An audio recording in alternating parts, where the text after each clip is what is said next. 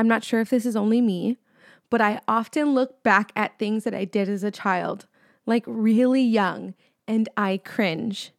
And not because I was weird, which yes, I was, and I definitely have those stories, but it's more because I was rotten, you guys. I hope I'm not the only one that realizes that sometimes that they were a rotten child, but even if I am, that's okay. Because I realized that as a child, I was extremely spoiled. So I can literally look back at multiple stories, like at least 12, and say, wow, that was really yucky, even for a child. This is one of those stories. I must have been 7 years old, and it's the 4th of July. And on the 4th of July, we all used to go to my church and barbecue and pop our fireworks in the church parking lot. So my dad, he went and got me and my brother this big pack of fireworks. It must have been between $50 to $100 easily, all to burn it away in like 30 minutes. But we are at the church, and at the church, there was a men's rehabilitation center called Lifeline. And the Lifeliners had access to that illegal firework goodness, the good stuff. So I'm there popping my little fireworks, and I'm looking at the Lifeliners pop those big fireworks that like shake the whole ground. And with each passing firework, I start becoming more and more dissatisfied with my own. And eventually it upsets me to the point where I start wailing and telling my dad, I want the big fireworks. And then all of my fireworks were gone, and I was still inconsolable until my mother comes and says something that sobers me right up, even as a child. She said something like, your dad spent all of his money on those fireworks, and it hurts his feelings when you say you don't like them. And even as a young child, I recognized that the way I was behaving was mean and ungrateful. But as a young child, all I could see was the fireworks that I did not have access to, instead of all of the cool fireworks that I really did have access to. In a similar way, Adam and Eve were given a literal paradise, a land curated for their pleasure, and they were only given one restriction. And instead of focusing on all they had been given, they focused on the restriction. Let's talk about it. Welcome to the Basic Bible Babe podcast. I'm your Basic Bible Babe, Brooke Ashley, and I'm not a theologian, but chances are you aren't either. But you don't have to be one to understand and fall in love with the Bible. So here, the goal is simple: to motivate each other to move past those things that stop us from reading the Bible and to become a people that understand and appreciate the Bible for what it is, incredible. So remember, the Word of God is for you and it's relevant to your life today. Let's dive in.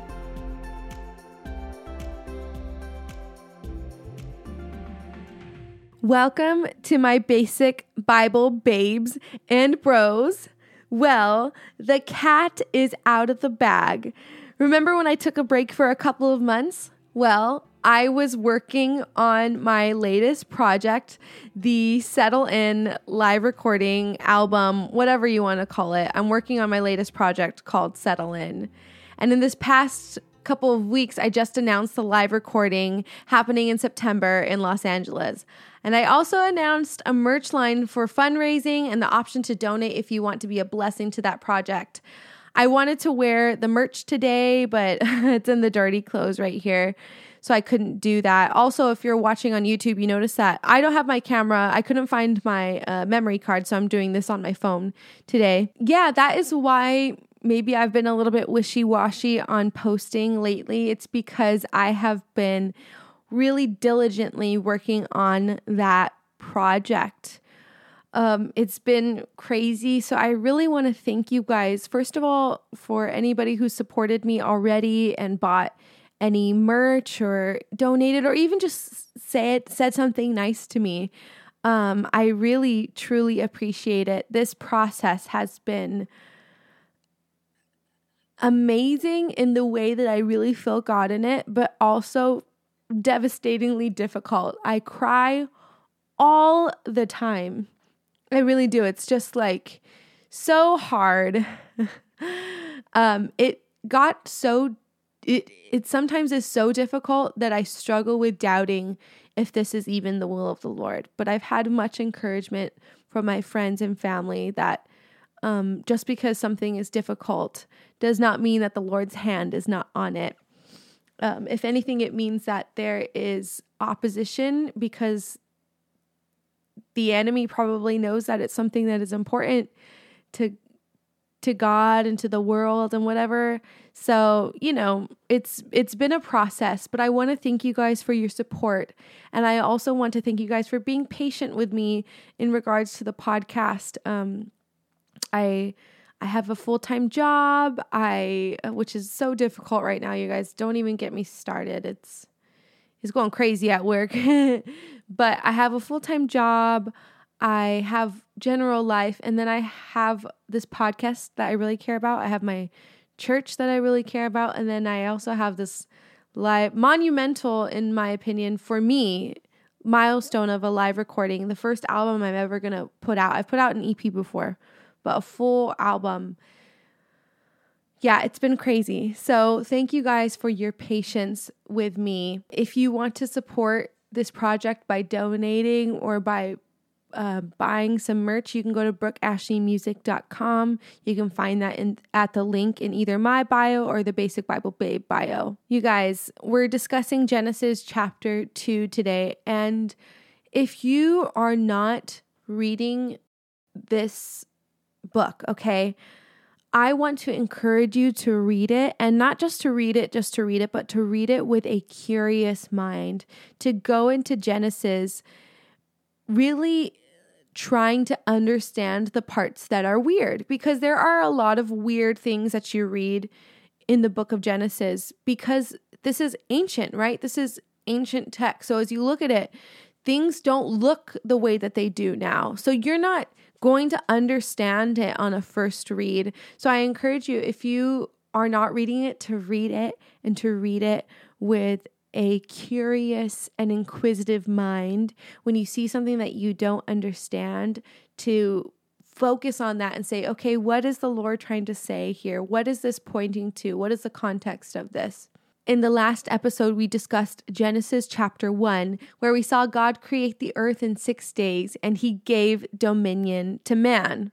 That's definitely an interesting call, giving dominion to man. But now we are at chapter 2, and in chapter 2, we meet a key player in this chapter, Miss Eve, okay, who kind of gets a bad rep, but who is introduced as the mother of all humanity. What a role! That's something to be remembered by. God is finished creating the heavens and the earth, and on the 7th day, God did something special. You guys probably already know what it is. God rested, which is why we believe in a Sabbath, a day of rest, because God did not need rest. He is God. But what he was doing was he was establishing an example for us. He was establishing a pattern. God knows that you and I need rest to function well. And for some people, including myself, rest can seem like a bonus, like something that if you are able to fit in, that's great. But if not, life goes on and we just have to keep going. But right from the beginning, God is establishing it as a necessity to humanity, and not just when you can, but once a week. I think one of the reasons why people can feel out of whack is because they have fallen out of the holy pattern of rest. In this world, we go. We work all week, so we want to go crazy on the weekend. We have church on Sunday. We serve at our local ministries. So we go out on Saturday and we do something all day. And you'll rest one day maybe in the future, but not now. I don't have the time to do that. And I can tell you right now that I am the number one breaker of this rule. And I wonder why I feel anxious and tired. It's because I was created with a need to rest. So I want you to ask yourself this question, really ask yourself, is the Sabbath something that you think is important? Is the Sabbath important to me? If so, is there anything that I can cut out to get more rest in my life? I know that this may look different for everyone. Maybe you're a mom or a student with a job, but it is definitely a question worth asking yourself. God rests to set this example, this holy pattern. On the seventh day, God rests. So now we get to Genesis 5, and I want you to listen to this because narratively, we shift the story a little bit because the author takes us back into the creation process to a more narrow view of a part of creation. We got a big picture view in Genesis chapter 1, and now we are getting a close-up view. Genesis chapter 2, verse 5 and 6 says, "When no bush of the field was yet in the land, and no small plant of the field had yet sprung up, for the Lord God had not caused it to rain on the land, and there was no man to work the ground, and a mist was going up from the land and was watering the whole face of the ground." So basically what this is saying is there's no plants because we are missing two things: rain and man to work the ground. So in this creation process, God seeks to solve these problems. So problem number one, there's no rain. But as you may know, rain doesn't come until the time of Noah, which is approximately 1,000 years later. God instead has a mist rise from the ground to water the plants. BibleReference.com says, the impression is of an underground stream, the so-called freshwater ocean, which would saturate the land, perhaps on a cyclical basis. This fits the description of upcoming verses of the rivers that water the Garden of Eden and the region around it. It also fits with the farming practices of the Mesopotamian region that relied on cyclical flooding to sustain the crops. So great. Now we have this ancient way of watering our earth without rain. God solved one problem, but now there's another. He needs someone to work the land. So God creates man from the dust of the earth, and he breathed into his nostrils the breath of life, and man became a living creature. But the word for breath used here is actually the word ruach, which means spirit. God breathed his ruach, his spirit, into us. It's more than the air that we take into our lungs. It's referring to our soul, our consciousness, our humanity, something that separates us from every other creation so far, because we have been given ruach of Yahweh. It's like the song, "It's your breath in our lungs, so we pour out our praise, pour out our praise." It's your breath in our lungs. It's the breath of God that is living and breathing and moving within us. So when it says that God breathed the breath of life into us, like I said, it's not referring to the air that we're breathing. It's referring to our soul, to our spirit. You and I have the spirit of the Lord living within inside of us. And this officially created man. So now that there's man, God creates a space for man. God creates a garden. It's the perfect oasis with everything that man needs to thrive. Animals and trees with lush fruit. The Bible says that every tree was pleasant to the sight and it was good for food.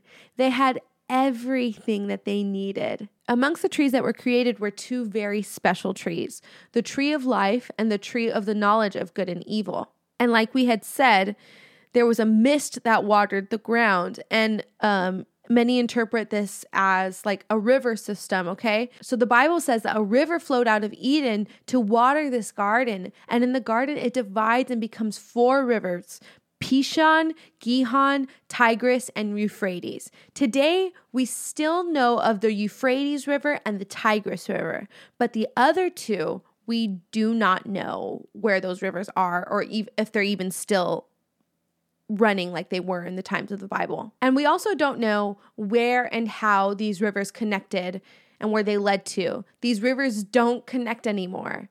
There's a lot of fun videos and research speculating what rivers these could be and how that could possibly show us where Eden is now.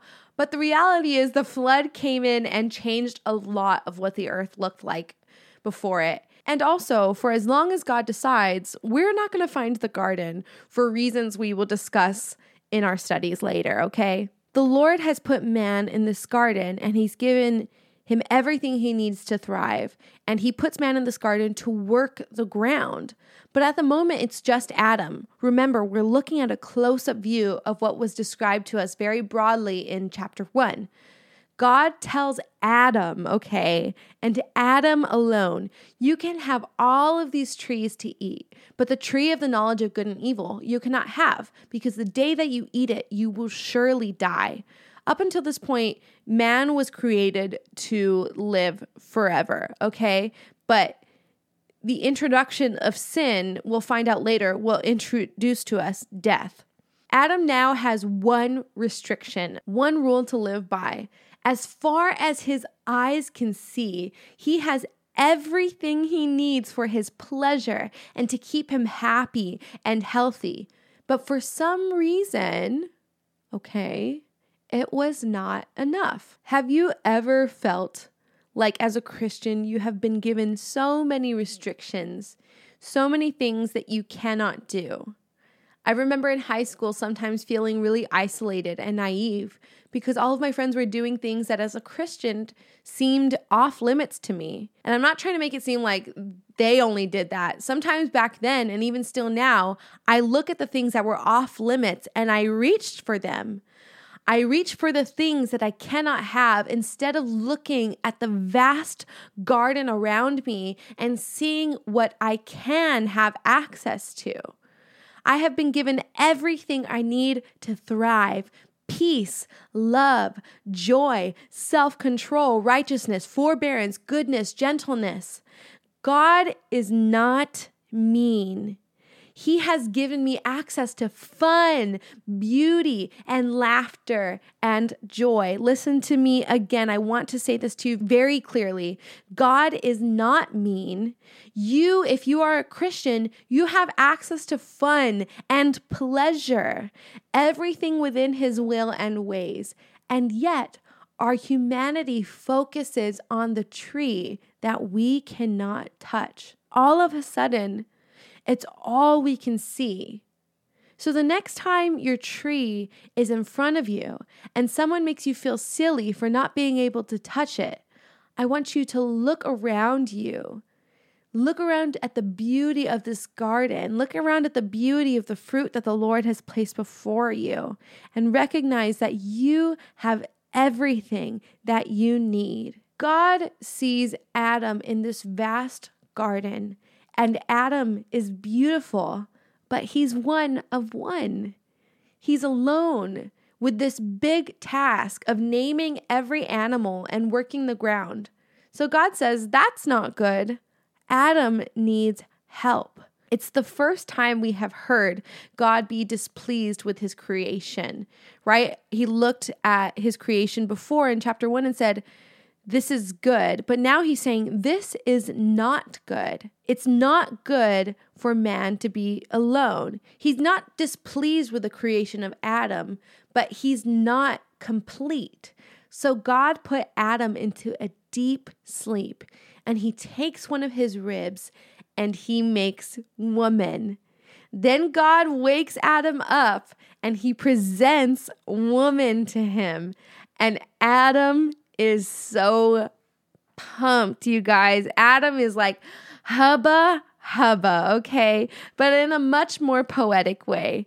Adam says, this at last is bone of my bones and flesh of my flesh. She shall be called woman because she was taken out of man. All right. He says it's bone of my bone and flesh of my flesh because he's been looking around at this garden and he's seen all these beautiful animals and he's been in charge of naming them. And they're all different from him. But now there's somebody that's like him. there to keep him company, there to give him companionship, and Adam to give companionship to Eve. And it's so exciting to him. It's not good for you to be alone. And I'm not just talking about to have a husband or to have a wife, but to have companionship. You were created to have fellowship with other people like you, with other humans, right? It's nice to have a dog, but we need to be speaking and to be fellowshipping with other people. And the chapter ends with this statement from our author: "Therefore a man shall leave his father and his mother and hold fast to his wife, and shall become one flesh. And the man and his wife were both naked and not ashamed." So with this final statement, it brings us to remembrance that everything in the garden was the ideal. This was God's plan. One man and one woman starting their own family, choosing one another and becoming one flesh. The world will tell you to sow your oats, that promiscuity is empowering, but there is something about the way in the garden that we have to look back and say, that is the ideal, the way of the Lord, the way that God has established it for us. And you can ask why. Why did God want one man and one woman? Why only one? Why man first? But these are all questions to seek understanding for, not to be afraid of. God is not afraid of your questions. His ways are perfect and can stand up to any logic and any ideal, even your own. And that is Genesis chapter 2. There was so much amazing stuff in there. As I stated before, Genesis is so rich in beautiful ancient history and even mystery. And I love a good research. So I encourage you to do research for yourself.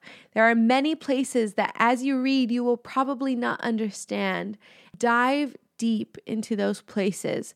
Don't just read to check something off of your list. Read to understand what God is telling us. Read to understand God's history.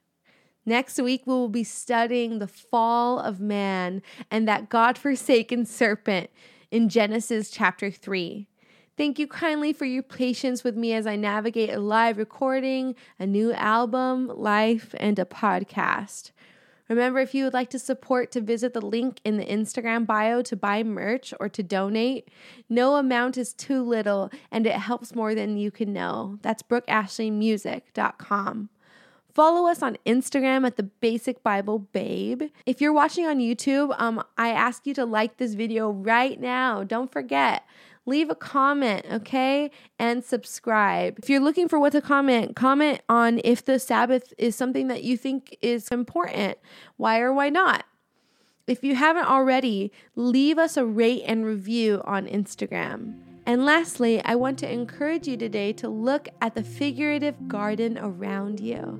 See the beauty in your life given by God, the fruits that have been placed before you for you to thrive, and to choose them. Choose to be grateful for God's provision, and I guarantee you, you will thrive.